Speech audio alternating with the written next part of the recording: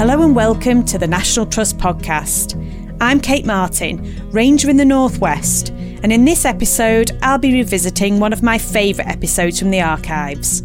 Back in 2018 I visited the ancient wetlands of Wicken Fen, where I encountered the Fen's wild ponies, secluded bird hides, and even managed to brush up on my photography skills. I've just arrived at the visitor centre here at Wicken Fen, and I can already see that this is a great place for walkers and outdoor enthusiasts like me. There's a wide range of walks from here, from woodland walks, which are suitable for families, right up to the 9.5 kilometre Octavia Hill walk for those looking for something a little bit more serious. And walking's not the only thing on offer here. You can go cycling, or you can even explore the Fens by boat, which I'm going to be doing later on. There's even a campsite for those people who really want to immerse themselves in this landscape. For now, though, we'll be starting our adventure out on the boardwalk.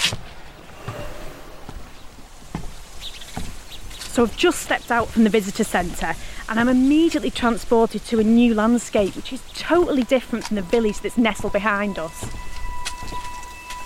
The first thing I would say I notice is the noise. That beautiful sort of susurration through the reeds. It's almost like being back by the sea, actually. You can just hear it. I mean, the landscape is obviously very flat where we are here in East Anglia, but it's really beautiful. I mean, the actual sort of movement through the reeds, they're just swaying to and fro. People kind of think, oh, they're just big green things. They're not. The colours are amazing. To my left, they're very much a sort of quite a bright sort of green with these lovely sort of feather tops on them, almost like sort of ostrich feathers sticking out the top. And then to my right, they're very much like grasses, so there's a beautiful sort of golden yellow colour, like a really ripe field of wheat or barley. I almost can't believe that I'm so close to busy cities like Cambridge and Ely. The path that I'm walking on at the moment is a circular walk that goes out from the visitor centre. This is a really good path for people with mobility issues or with pushchairs because it's going to be accessible all year round. Obviously we are walking in a fen, and the wonderful thing about this boardwalk is you can do all this without getting your feet wet. Just come to an area of the boardwalk where there's loads of little sort of easels to either side of the path with species on them. So for people who are coming down to the fen, if you're not a complete expert botanist or an expert naturalist, you can point out and see some of the wonderful species that are here. The ones that I'm predominantly walking past at the moment are all about dragonflies. Now, Wicken Fen is renowned nationally, probably internationally, for its dragonfly species. It has such a wide variety and some real rarities. Emperor dragonflies, they have damselflies. The area is also really renowned, as well as its dragonflies, for its butterfly species, so it gets a wide variety of butterflies. And then on top of that, there's also the bird species, the warblers, things like that love feeding and living amongst these sort of reeds. Now, it's a funny thing with fens, really, is that although you know the species are there, actually seeing them isn't always that easy. And actually it's very similar to where I work in sand dunes. Quite often you know that these rare species are there, but it's really up to you to go and actually find them. They aren't going to come to you and put on a show, but it makes it even more special when you actually do see them, because you know it's that rare glimpse of something truly spectacular.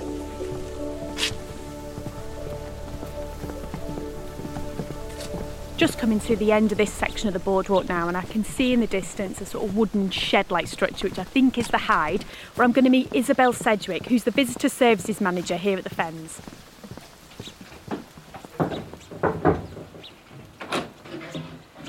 Hi, Isabel. Hello. Hi, I'm Kate. Hi, Kate. You all right?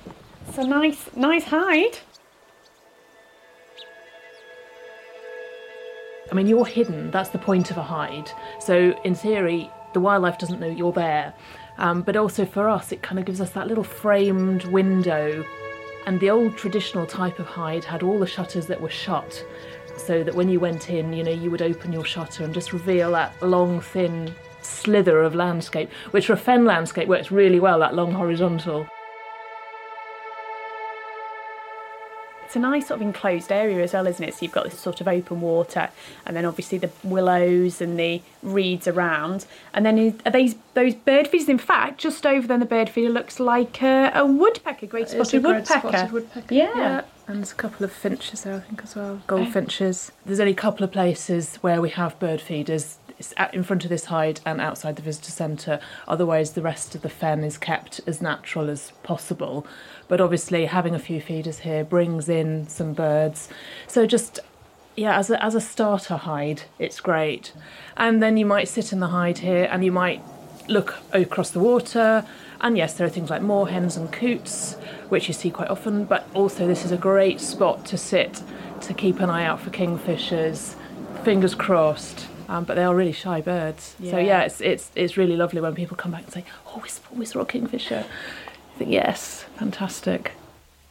After those fantastic descriptions of the hides, I'd really like to see another one. So can you show me another? Yeah, let's go for a walk.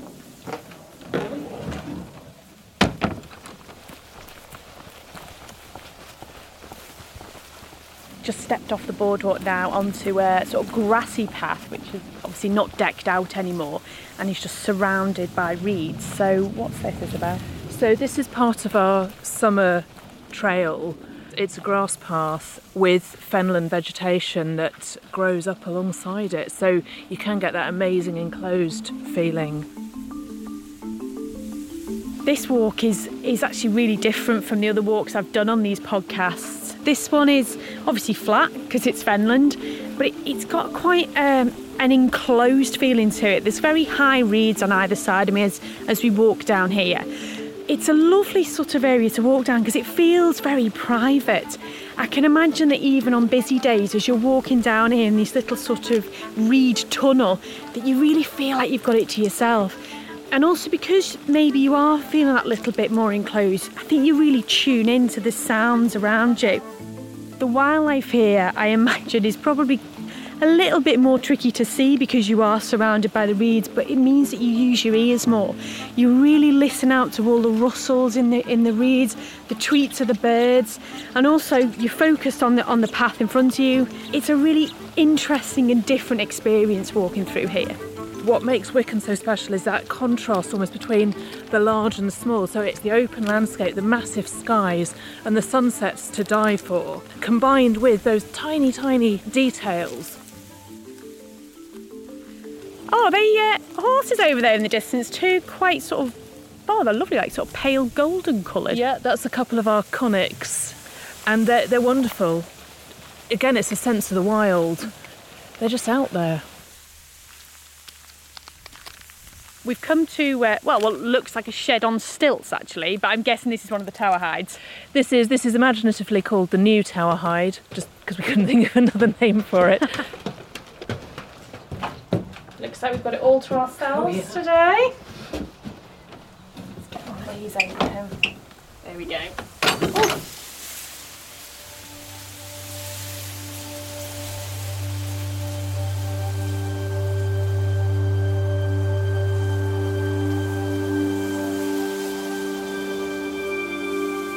Go back thousands of years and this would have just been fenland as far as the eye can see. So this Wicken Fen really is a gem, isn't it? A sort of remnant that's so important. Yeah, absolutely. It just provides that window onto that lost landscape. And it does take a sort of feat of imagination to sort of think about actually everything you can see being reed and water. And the fens, I think, were described as it's neither water nor land, it's both together. It's such a shame, isn't it, that areas like that have been lost, but I suppose in a sort of growing population that we have and the growing society, you know, agriculture has taken over and has changed. But it's so wonderful that at least this little last fragment is here for us all to enjoy for the future, and great that the National Trust is still here looking after it.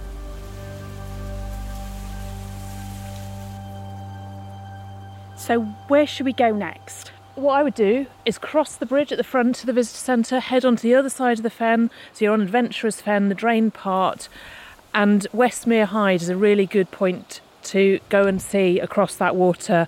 adventurers. That sounds like me. Right, let's go. You should be on the balls of your feet. You know, look the part as well. It looks good. Now, while I do love walking, sometimes there's nothing quite like a leisurely bike ride through the countryside, particularly in an area like this where it's nice and flat. So I've rented a bike from the visitor centre and I'm going to put this multi-use trail to the test. Right, here we go!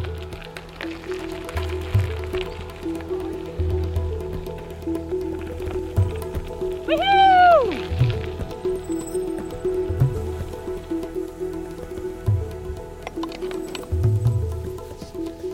Locked my bike up now to the sign and just walking along the Adventurers Fen Trail here with the a nice little open waterway to my right and then some woodlands and some reeds over to my left.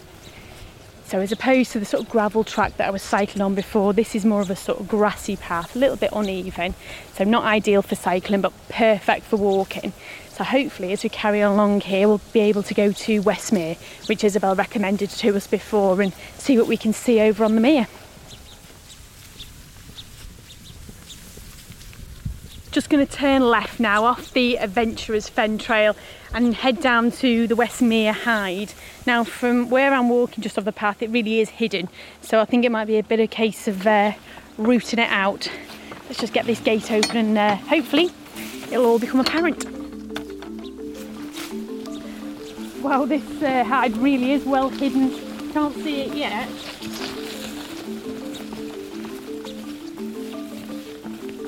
Just walked about, 200, 300 metres along a very wiggly, windy path, quite enclosed on either side with reeds and bindweed and various other very luscious vegetation growing up. And just at the very last minute I've turned the corner, I can just see the hide ahead of me, so I'm going to go have a look and see what I can see.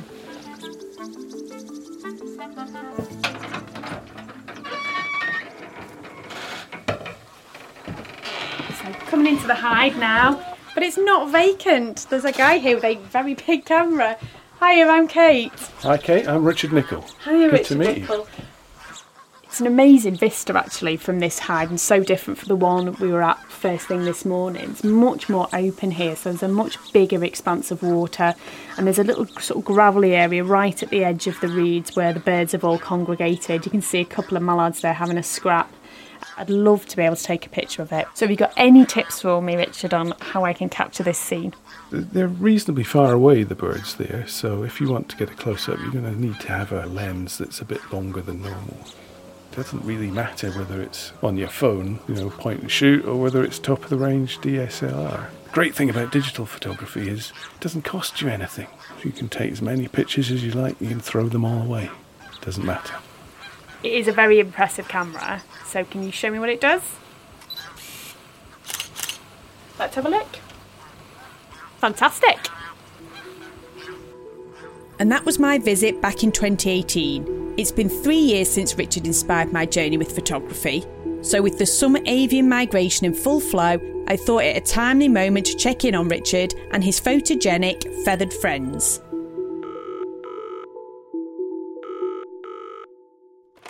Hi Richard, how are you? Hi Kate, good to hear you again. So last time we spoke, you'd been spending quite a few hours most days out there in the hide, but with the lockdowns and events of the last 16 months, are you still managing to get out there every day? I try and get out there several times a week, sort of immersing myself in nature. So it's just you and whatever is around. It's just very relaxing. Yeah, for me, I'd say just being out in nature is almost as important as getting the perfect photo. But which would you say is most important for you? The photos are almost a bonus. And I guess for someone who's so in tune with nature and the seasons, with Wicken Fen being closed over the numerous lockdowns, you must have had a real sense of FOMO. It was very frustrating, especially if the weather was good like it was last spring. You've got all the changes happening. The migrants coming in from Africa, building nests, feeding their young.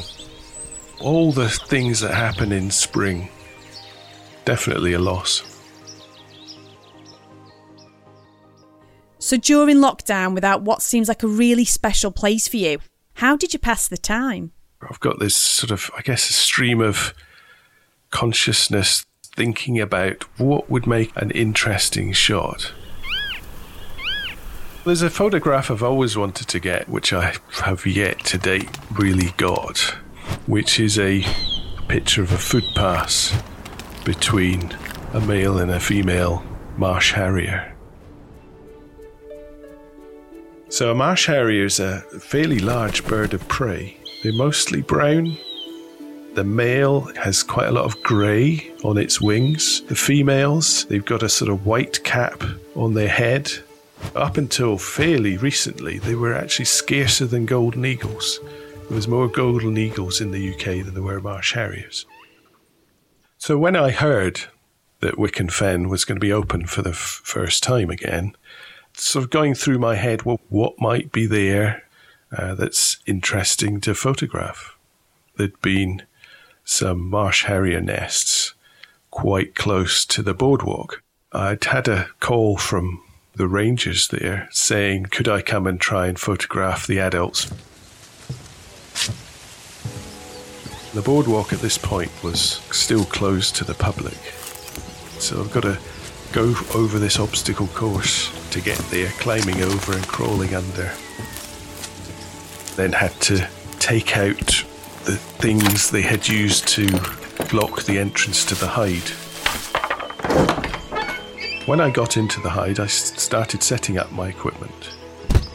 Put my camera onto the tripod, make sure it's the right height, make sure I've got the right exposure, and then it's really just a case of sitting and waiting. Sometimes for hours and hours and hours on end. There was days I was there and there was nothing really happening. When I'm watching out for the hen harriers coming back with food, a lot of the time you'll actually hear the youngsters calling. And that's when you can be alerted to the fact that they're bringing some prey back. So I'd been there quite a few days and I did hear the male bird coming back. So that was the opportunity which I took. When you're trying to take shots, normally you will find the subject in the viewfinder and then track it, turning and elevating the lens. They will glide about with the shallow V-shaped wings. Especially when there's thermals going on, you can see them spiralling up into the sky.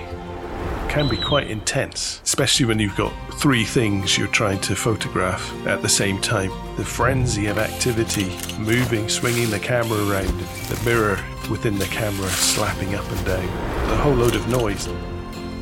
It's difficult in a fraction of a second to decide where am I going to focus the shots, and squeezing the trigger just at when you think the right moment is.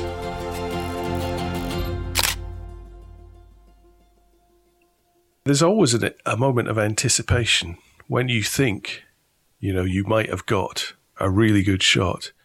But it's often not until you're back at base and can see them on the computer screen that you really know whether they're any good. So I got home and looked at the footpass shots that I'd got. I got the shot of the male bird carrying a leveret, which is a young hare, in its talons back to where the youngsters were. The birds were in focus, the prey item was halfway between them. The top bird had its head turned towards me, but the juvenile bird had its back turned to me. I know that feeling well, when you just don't quite get the shot that you think you've nailed. Do you ever think you'll get that shot? I'm not sure I will ever get it, but that's part of the fun of photographing nature. You're always discovering new things that are new to you, new behaviour you've never seen before, and striving to capture the behaviours you have seen as well as you absolutely possibly can. Well, Richard, it's been great catching up with you. I wish you luck, and I hope that one day you manage to get that elusive shot. All the best, Richard. Take care.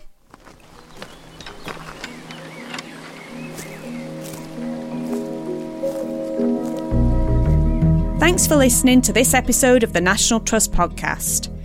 If you enjoyed this episode, remember as well as this podcast, the National Trust has a huge resource of audio programmes which you can find at nationaltrust.org.uk/podcasts. We'll be back soon with a new episode, but for now, from me, Kate Martin, goodbye.